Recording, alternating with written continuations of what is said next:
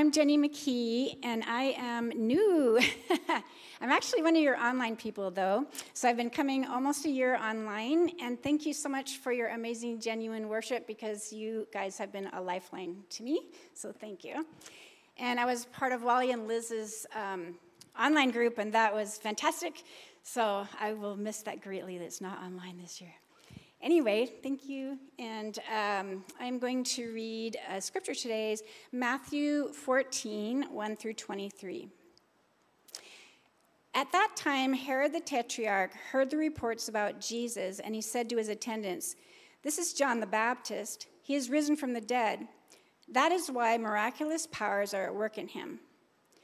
Now Herod had arrested John and bound him and put him in prison because of Herodias, his brother Philip's wife. For John had been saying to him, "It's not lawful for you to have her." Herod wanted to kill John, but he was afraid of the people because they considered him a prophet. On Herod's birthday, the daughter of Herodias danced for them and pleased Herod so much that he promised with an oath to give her whatever she asked. Prompted by her mother, she said, "Give me here on a platter the head of John the Baptist." The king was distressed. But because of his oaths and his dinner guest, he ordered that a request be granted and had John beheaded in the prison. His head was brought in a platter and given to the girl, who carried it to her mother. John's disciples came and took his body and buried it. Then he went and told Jesus. When Jesus heard what had happened, he withdrew by boat privately to a solitary place. Hearing of this, the crowds followed him on foot from the towns. When Jesus landed and saw a large crowd, he had compassion on them and healed their sick. As evening approached, the disciples came to him and said, "This is a remote place, and it's already getting late. Send the crowds away so they can go to villages and buy themselves some food." Jesus replied, "They don't need to go away. You give them something to eat." "Well, we only have 5 loaves of bread and 2 fish," they answered. "Bring them here to me," he said. And he directed the people to sit down on the grass. Taking the 5 loaves and 2 fish and looking up into heaven, he gave thanks and broke the loaves. Then he gave them to the disciples, and the disciples gave them to the people. They all ate and were satisfied, and the disciples picked up 12 basketfuls of broken pieces that were left over. The number of those who ate were about 5,000 men, besides women and children. Immediately, Jesus made the disciples get into a boat and go ahead of him to the other side while he dismissed the crowd. After he had dismissed them, he went up on a mountainside by himself to pray.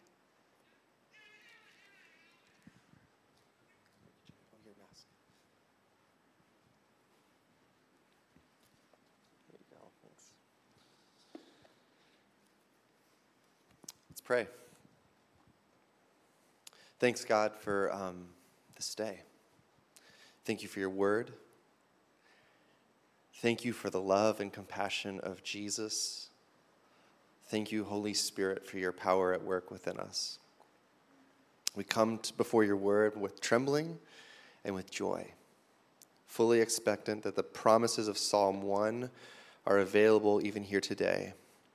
Blessed is the one who does not walk in step with the wicked, or stand in the way that sinners take, or sit in the company of mockers, but whose delight is in the law of the Lord, and who meditates on his law day and night.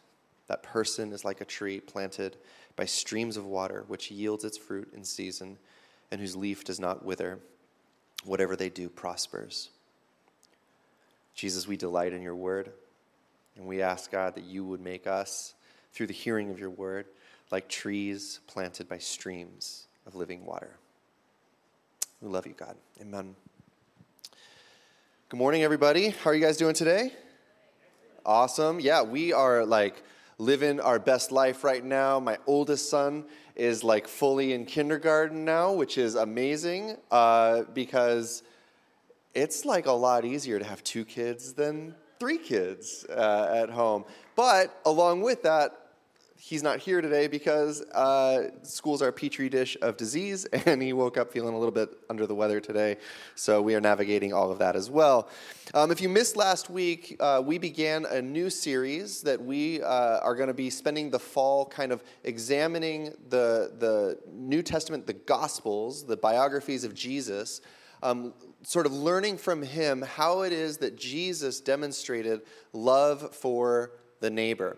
You see, Jesus summarized all of what it means to be a Christian with these two commands. He said, here's all you need to do. Just love God with everything that you have, and then love your neighbor like you would love yourself.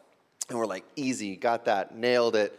How do we do that? That's really hard. So we are spending our time looking at Jesus so that we can follow him in becoming people of love for others. A few months ago, I was with my family, and we were taking a short vacation to Central Oregon. Now, if you know me very well at all, you know that my wife and I are notoriously terrible travelers.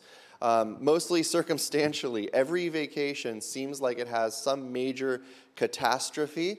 There's an especially bad vacation we took to Kauai a couple of years ago where basically the world ended while we were on the island. And then last year, our family vacation, after a very challenging year, we looked forward to going to Central Oregon, but unfortunately the week that we picked to go on vacation had unbreathable toxic air, and so we spent all of our time indoors. But a couple of months ago in the springtime, we took a short vacation to Central Oregon, which is our favorite place to vacation. My family has a house in Sun River, and this was following a pretty exhausting season for us.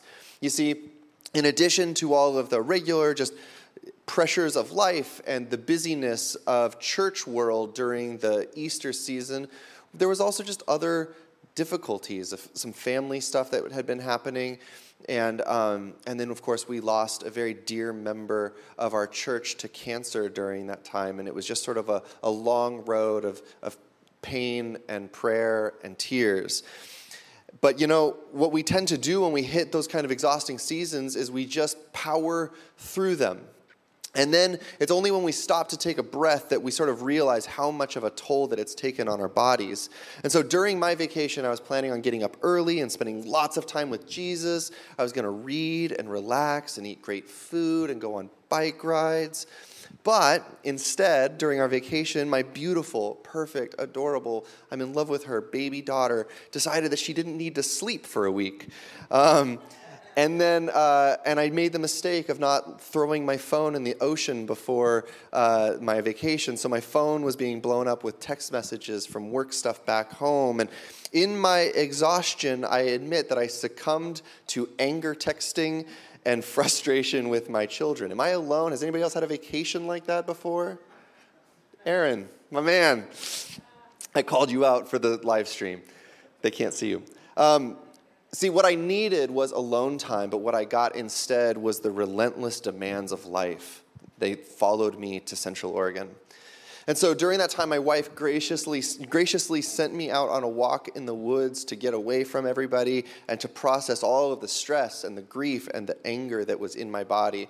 And so I hiked way out into the middle of the woods, and it was there that I literally screamed for like a minute. That's how I do it. You don't have to do it that way. It's just how I do it. It works for me. And then after a moment of screaming and just kind of letting it all out, there was a sudden silence where I could hear the gentle whisper of God. And after a short time with him beside the river, just giving it all over to him and taking some deep breaths and looking at rocks and trees and clouds and a river and realizing that all of this stuff existed way before I ever came on the scene and will exist long after I am gone, and that none of these things care about any of my problems. It put everything in perspective, and I was able to hike back to my house with a renewed sense of who I am, and I was able to approach my family and all the same chaos that still existed, but I could do it with a heart of compassion and attentiveness and love. And I turned off my phone. You see, all of my problems lingered, but my heart was turned to see a little bit more how God sees.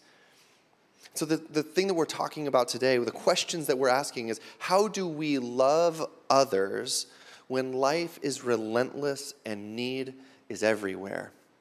How do we respond to overwhelming problems that surround us all the time with our very meager resource?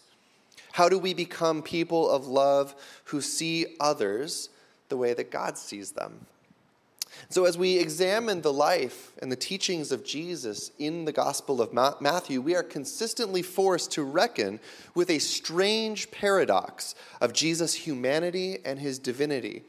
And we often fall into the trap of wanting to say, well, Jesus was able to do that because he's God, and Jesus was tired because he was human. And the truth is, he was both all at the same time, a man who was filled with the Holy Spirit without measure.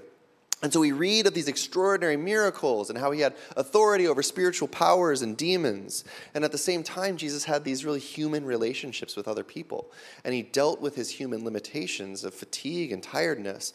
And he felt all of the same weight of emotions that you and I feel. And so here we are in Matthew chapter 14, and Jesus is facing a deeply human and a deeply personal pain. Jesus' cousin and one of his closest friends had been imprisoned by Herod, who was the son of the man who was so enraged at the thought of another threatening kingdom that he committed a genocide in the region against an entire generation of young boys in an attempt to kill baby Jesus. So that's where this Herod, he's the son of that guy. And during a drunken party, Herod's niece came and performed a sexual dance in front of the crowd for her uncle, and in his arousal and drunkenness, offered to give her anything that she wanted. And the depravity of this situation is just beyond what we can comprehend. What she requested from him was the head of God's prophet, Jesus' cousin and close friend John, brought in on a platter so that they could celebrate his death together. And we read that after this shameful, depraved party, that John's disciples, his closest friends, came and they took the body and they buried it.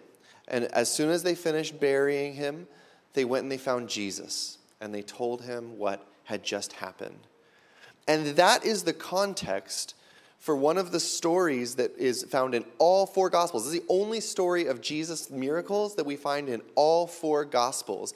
It's one of the most commonly referred to miracles that Jesus performed, but we often miss the fact that Jesus fed a multitude of people, and what was his emotional state?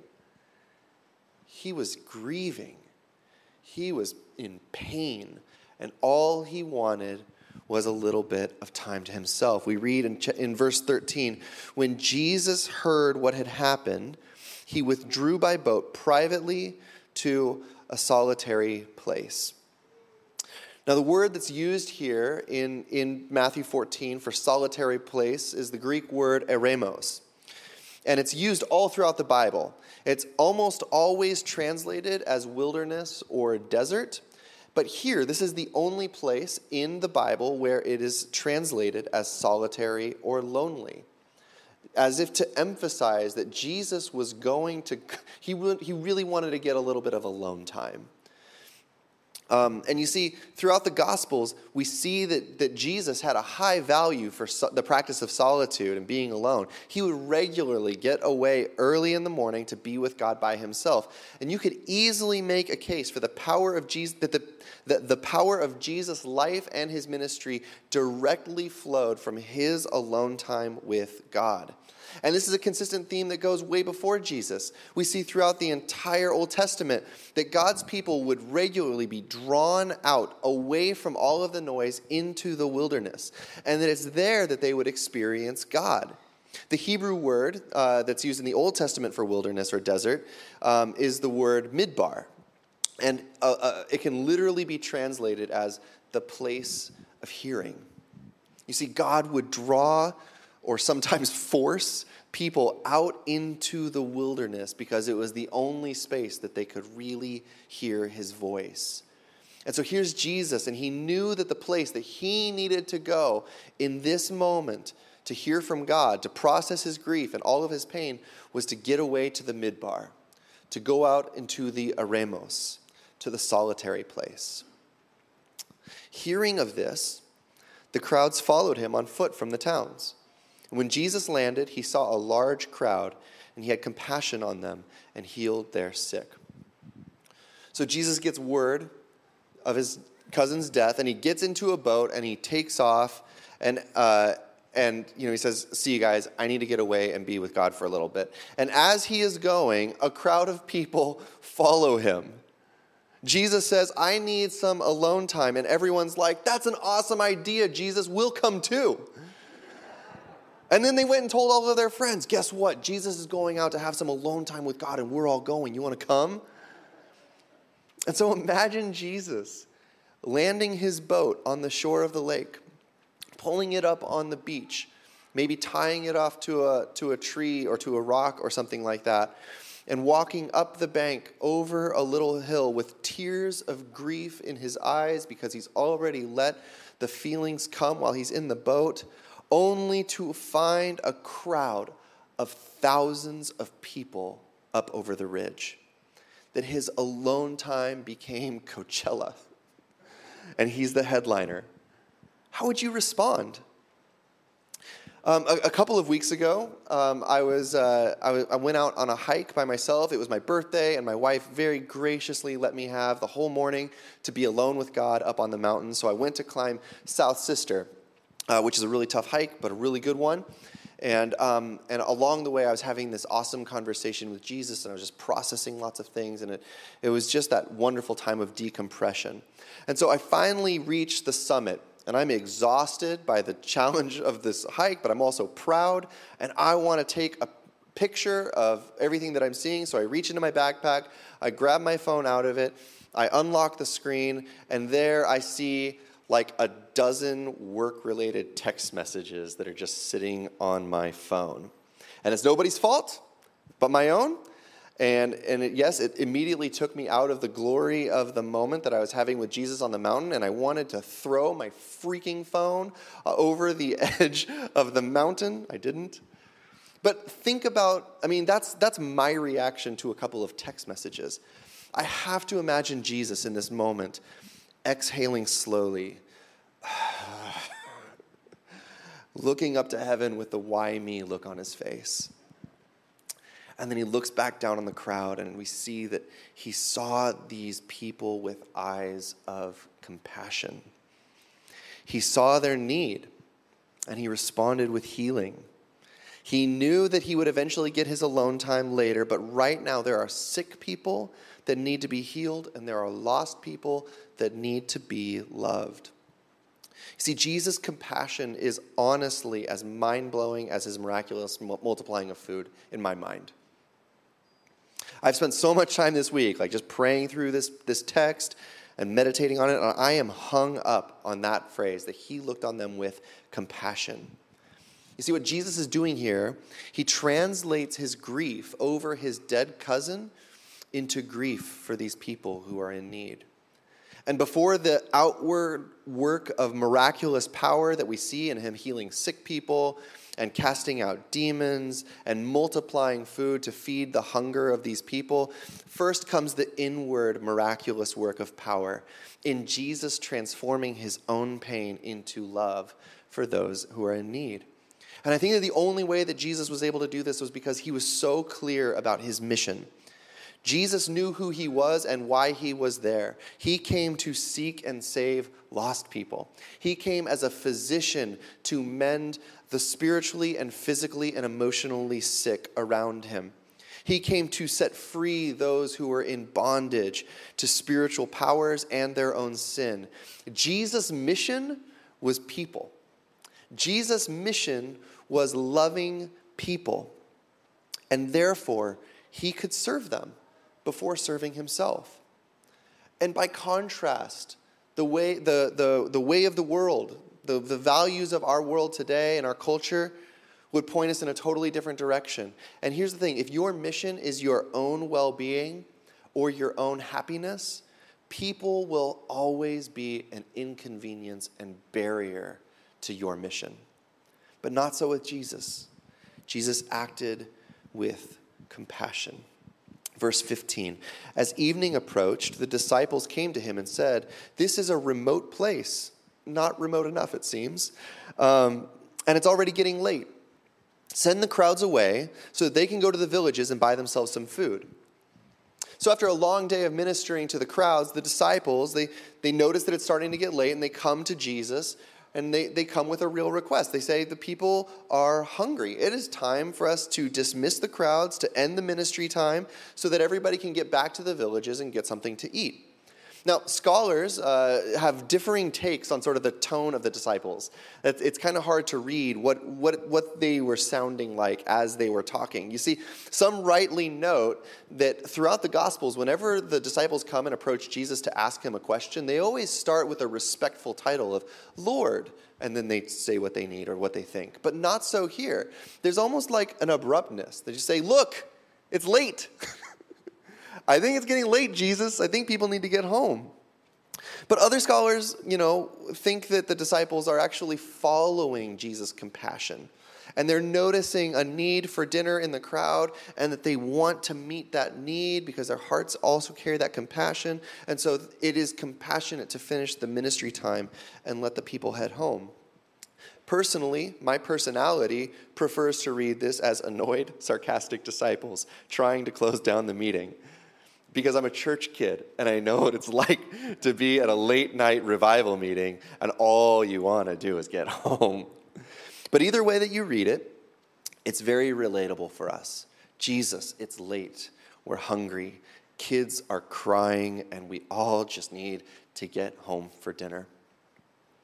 Jesus replied, "They do not need to go away. You give them something to eat." "We have here only 5 loaves of bread and 2 fish," they answered. So instead of taking their cue and dismissing the crowd and letting them all go out for dinner, he instead draws his disciples into his compassion and invites them to join him in what he's about to do. They don't need to go away. I have a better idea. How about you guys feed them? And without missing a beat, they show him what they've got. Again, we don't know the tone of the disciples' response, but it reads to me with some sarcasm. "All right, Jesus, sure, we'll feed them. You have a knife to cut up these 5 loaves, 2 fish. This is what we got." And we'll just start divvying it up. You see, the compassion of Jesus was running up against one of the hardest barriers that he had yet faced in his ministry. Not unbelief, practicality, realism. The work of Jesus was about to be cut short by the pragmatism of his apprentices. But notice that Jesus doesn't rebuke them or call them out for their lack of faith. He simply says, "Bring what you've got here. Bring them here to me," he said. You see, he doesn't require their faith. He doesn't need what they don't have. He simply asks for what they do have. And through the little that the disciples hand over to Jesus, thousands of people end up being fed. You see, what the disciples were lacking in that moment was the compassion of Jesus. They needed Jesus' compassion. But Jesus needed something too from them. He needed their sacrifice. He needed their willingness. Unless we read this story as a parable or a fable that's meant to teach us the value of compassion and generosity, we'll get there, don't worry. We first have to grapple with the actual face value claims that Matthew makes in the telling of this encounter and what happens next. Because what we see that happens in the following verses is that he looks up to heaven, he blesses God, he breaks the bread, and all of a sudden, 5,000 men plus women and children are fed. You see, there are certain symbolic elements in how Matthew tells this story. Numbers of people and the leftover baskets full, they all are calling us back to the imagery of the Old Testament scripture that any first century Jew would have immediately picked up on. In feeding this multitude, Jesus is pointing back to the story of Israel coming out of bondage and enslavement in the land of Egypt. And how Moses led them out into the wilderness, into the Eremos, into the Midbar. And that while they were there, they were miraculously fed by Yahweh. And that Jesus is now the new Moses who is himself feeding God's people and leading them out of their bondage and their captivity to sin and Satan and death. And then, of course, discerning readers of the New Testament, good Christians, we all know our Bibles, right? That we will see Jesus giving thanks and breaking the bread and distributing it to the people as actually a foreshadowing of what he will later do the night before he goes to the cross, when he's eating a meal with his disciples and he breaks bread and he says, "This bread is my body, which is broken for you." And he's showing that what he's about to do is actually for their salvation. That the way that Jesus would ultimately provide for those lost and hungry souls is by going to the cross and overcoming sin and death and hell. And there is profound imagery in this story that we could piece out, and it would just be it's this beautiful, literature. But we also have to grapple with the claim that this story is making. That somehow, by Jesus blessing it, 5 loaves and 2 fish are miraculously multiplied to feed the crowd. That a foot-long tuna sub satisfied thousands of people. That's crazy. It really is. And centrally to what it means to follow Jesus is faith in the supernatural. You can't follow Jesus without a belief in the supernatural. To be a Christian requires belief that a crucified man got up out of a tomb in 3 days. We believe some crazy stuff. And we believe that Jesus still does supernatural stuff through his followers today. Jesus still responds to people's needs with compassion. He still heals the sick today. Amen? He still drives out the demonic. He still feeds hungry people and cares for the poor and multiplies resources because he cares for people. Psalm 145 says, "The Lord is gracious and compassionate, slow to anger and rich in love. The Lord is good to all and has compassion on all that he has made." And God is immutable. The God of Moses and Abraham and David and Jesus is the same God that we serve today. And if he was compassionate then, he will be compassionate now. The disciples, they bring what they have to Jesus, and their sacrifice and their generosity is multiplied to care for those who are in need. The generosity from lack in the face of overwhelming need makes for the perfect conditions for a miracle. Amen? And so as we read this, we're invited to find ourselves in this story. As we are daily confronted in our world with unfathomable need, how will we join Jesus in his compassion for a hurting and broken world? Faced with the impossible job of feeding this crowd of people, the disciples flippantly point to their lack, their meager resources that feel insignificant and even laughable in the face of a hungry multitude. But upon hearing Jesus' invitation to bring them what they have, they surrender their own provisions in trust that their provisions are better in the hands of Jesus than they are in their own hands. And as Jesus' disciples, you and me, he calls us to do the same thing. Bring what you have, entrust it to me, and wait and see what I will do with it. And yet, if we are honest, as just regular American Christian people, we are usually way more in touch with our lack than we are with God's invitation. You see, the most common reason that Christians say they don't give faithfully to a church or even to nonprofits and charity for that matter is a very simple reason. It's that I can't afford it. And the assumption, or maybe a better word is the aspiration, is that one day, I want to give. And so one day when I finally have more, that's when I will follow Jesus with generosity. But right now, it's just too tight. And listen, I get it. Living in the Pacific Northwest is super expensive. And there are these things that drain your budget called children They are so expensive. And it's hard to give away money, as one example. But if I had just a little bit more, then I could totally do this generosity thing. And the problem is that humans don't work like that.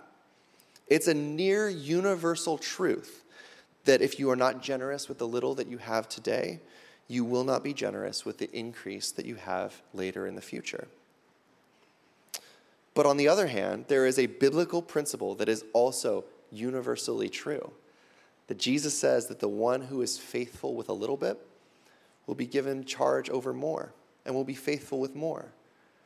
Jesus delights and celebrates when we offer him the very little that we have today. This is true for our money, but it doesn't stop there. Because he invites us to give him all of ourselves. Our time, our work, our relationships, our effort, the things that occupy our mental space. He says, give it, bring it to me, and see how I will multiply and make you fruitful in every area of your life. See how you will become like a fruitful tree that provides for others. And as we bring him what we have, even when it's lacking, he transforms us more and more into the people of love, and he uses what we bring to bless others. Amen? Right, Steve? You've seen it 100 times. You guys want a long quote? Good, because you don't have a choice. Here's a long quote from N.T. Wright's commentary in Matthew. By hanging around Jesus, you've had an idea. It wasn't quite in focus, but your main intention, in this case, that the people should be fed, is on target. Jesus proposes achieving that aim by different means. You say it's impossible, but you're prepared to give him the little you've got, if it'll be any good. Of course, it means you'll go hungry yourself, but by now, you're in too deep to stop. Once the power of Jesus' compassion has begun to catch you up in its flow, you can't stop.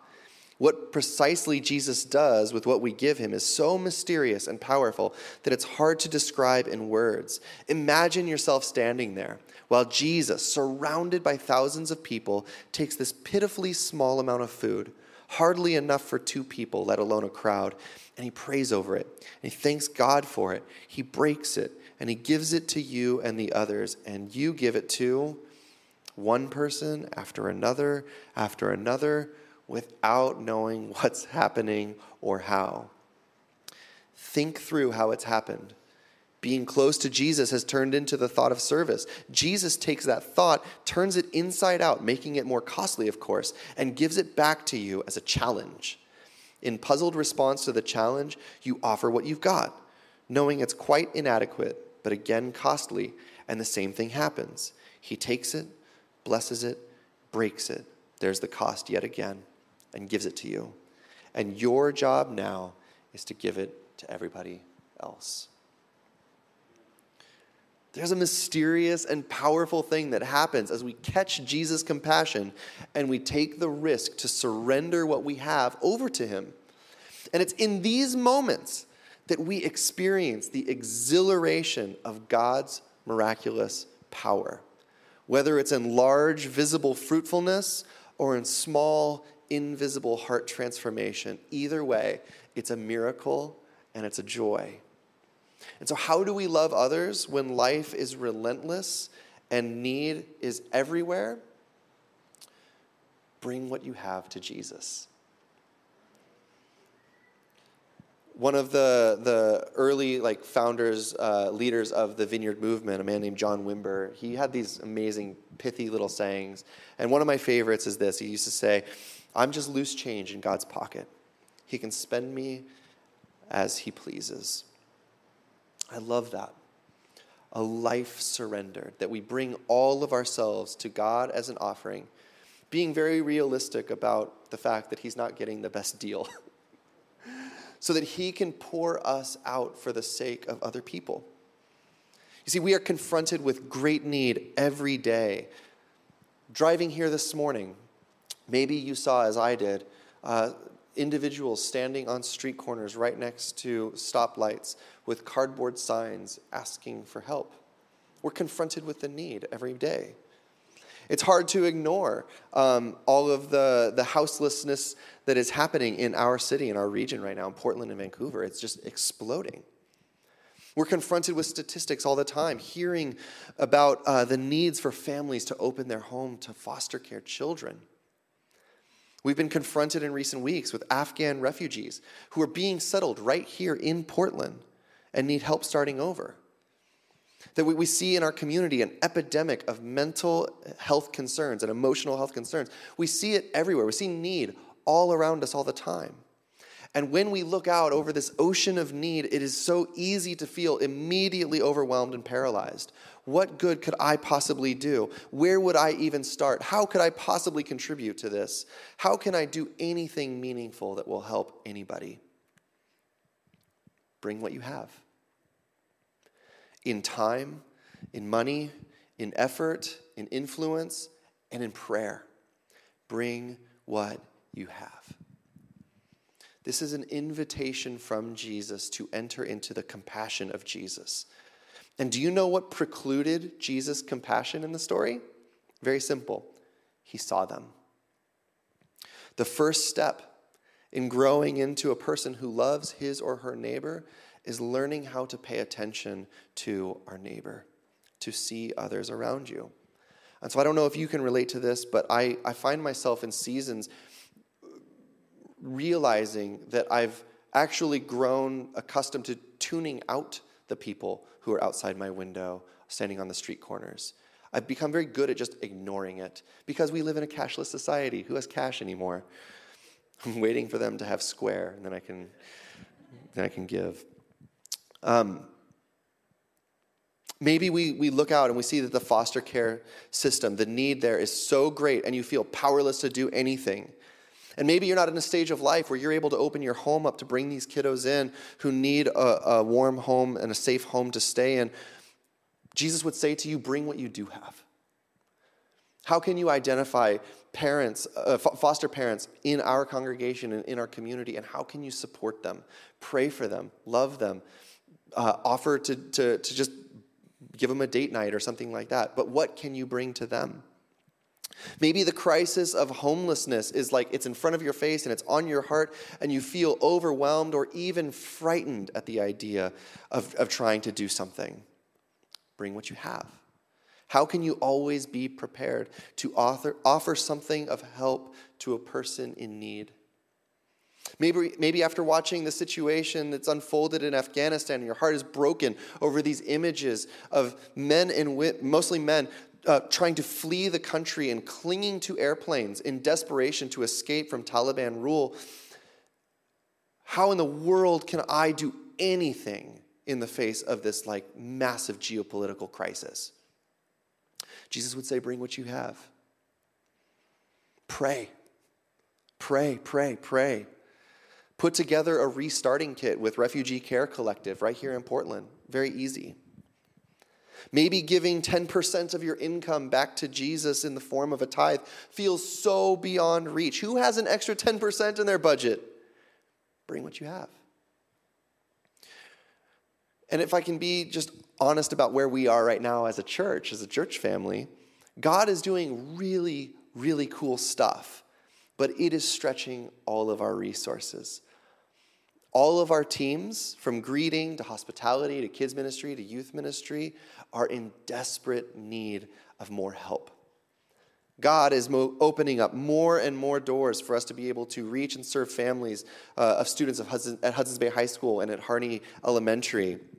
And we need people and resources and time.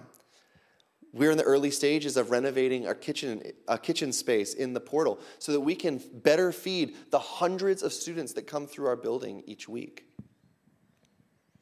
There is so much opportunity and there is so much need right now. And here's the thing, that to me is exciting because that's where miracles happen. There is a danger to our souls if we ever find ourselves in a place where our resources exceed our vision. Amen? I pray to God that he would always give us more opportunity and more vision than he gives us resources. I never want to be in that comfortable place. I want Jesus to keep showing up and multiplying and making amazing kingdom stuff happens. And I want to invite us as a church to come together with this shared vision, this shared desire to see the multitudes reached with the love of Jesus and fed and cared for right here in our community. But it takes all of us bringing what we have. How can each of us contribute the modest resources that we have in our money, in our time, our effort, and our prayer? What can you offer to Jesus to see him multiply his kingdom purposes? This, my friends, this is how we grow into people of love. This is how we learn how to love our neighbors. When life is relentless and need is everywhere, to become like Jesus, those who see with eyes of compassion, and to be like the disciples who say, this is all I've got.